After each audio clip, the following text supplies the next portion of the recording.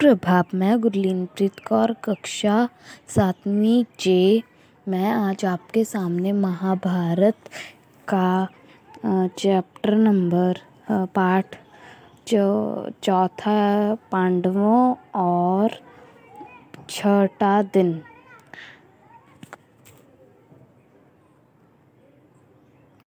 पे बीती। लड़ाई शुरू हो गई।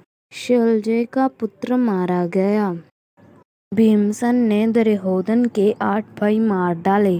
भीमसेन ने भी निष्कल साधकर भीमसेन की छाती पर एक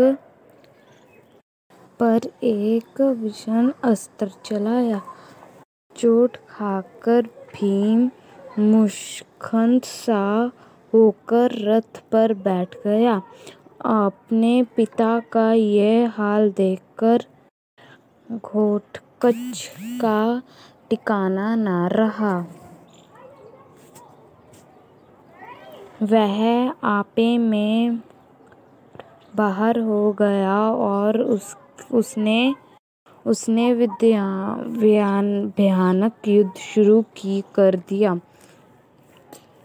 घटोत्कच को विध्वंस आक्रमण के आगे कौरव सेना टिक न सकी। सेना के विलहद होते देखकर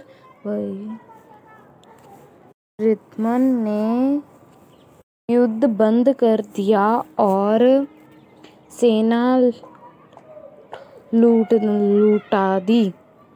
सोना लुटा दिया।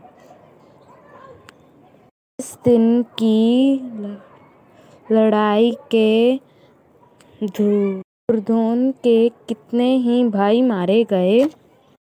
चटगुस्सत दुर्योधन अपने शिविर में जाकर भीत हृदय से बैठ गया। उसकी आंखें भर गईं।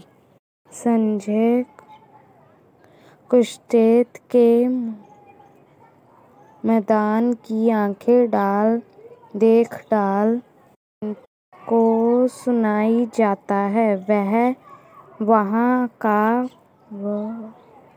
बयान सुनते सुनते घटोत्कच विध्वंस हो गया। वह दुख की तिनकी सिंहासन के बारे हो जाती है तो वह कुछ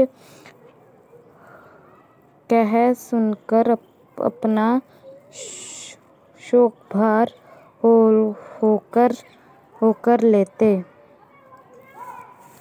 हल्का लेते। दुर्योधन बड़ी देर तक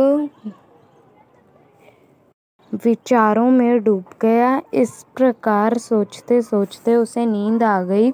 सुबह होने पर दोनों सेनाएं फिर युद्ध के लिए सज्जित हो गए। लड़ाई शुरू हो गई। उस दिन अपराह्न होते होते अर्जुन ने हजारों कौरव सैनिकों का जीवन समाप्त कर दिया।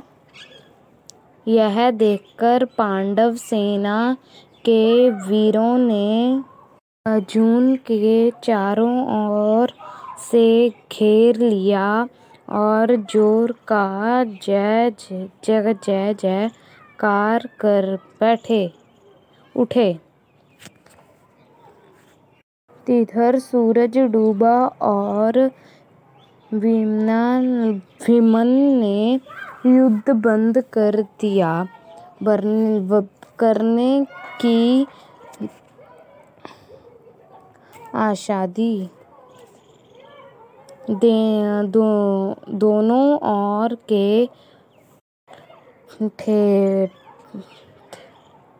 थके थकाए सैनिक अपनी अपनी छावनी के ओर चली गई। 8 दिन सवोर युद्ध छिड़ते ही दोनों सिर्फ की जान होने बड़ी तादाद में होने लगी, पर अंत ने एक टवाई सोची कि पांडव सेना के पांव तखड़ गए। इनके बंद तो अंधाधुंध युद्ध होने लगा। अंत में दुर्योधन बुरी तरह घायल हो गया और बेहोश होकर रथ से गिर पड़ा। तब किचपाऊ ने बड़ी चतुराई से उसे रथ पर ले लिया, जिससे दुर्योधन की जान बच गई। आकाश लाल हो चला, सूरज डूबना ही चाहता था, तब भी कुछ मिनटों तक युद्ध जारी रहा।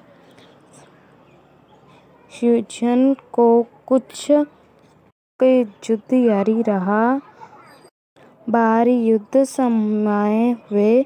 आज का युद्ध इतना भयंकर था कि दुर्योधन और भीमसेन को सकुशल शिविर में लौट आने पर दुर्योधन ने बड़ी इनाम मनाई।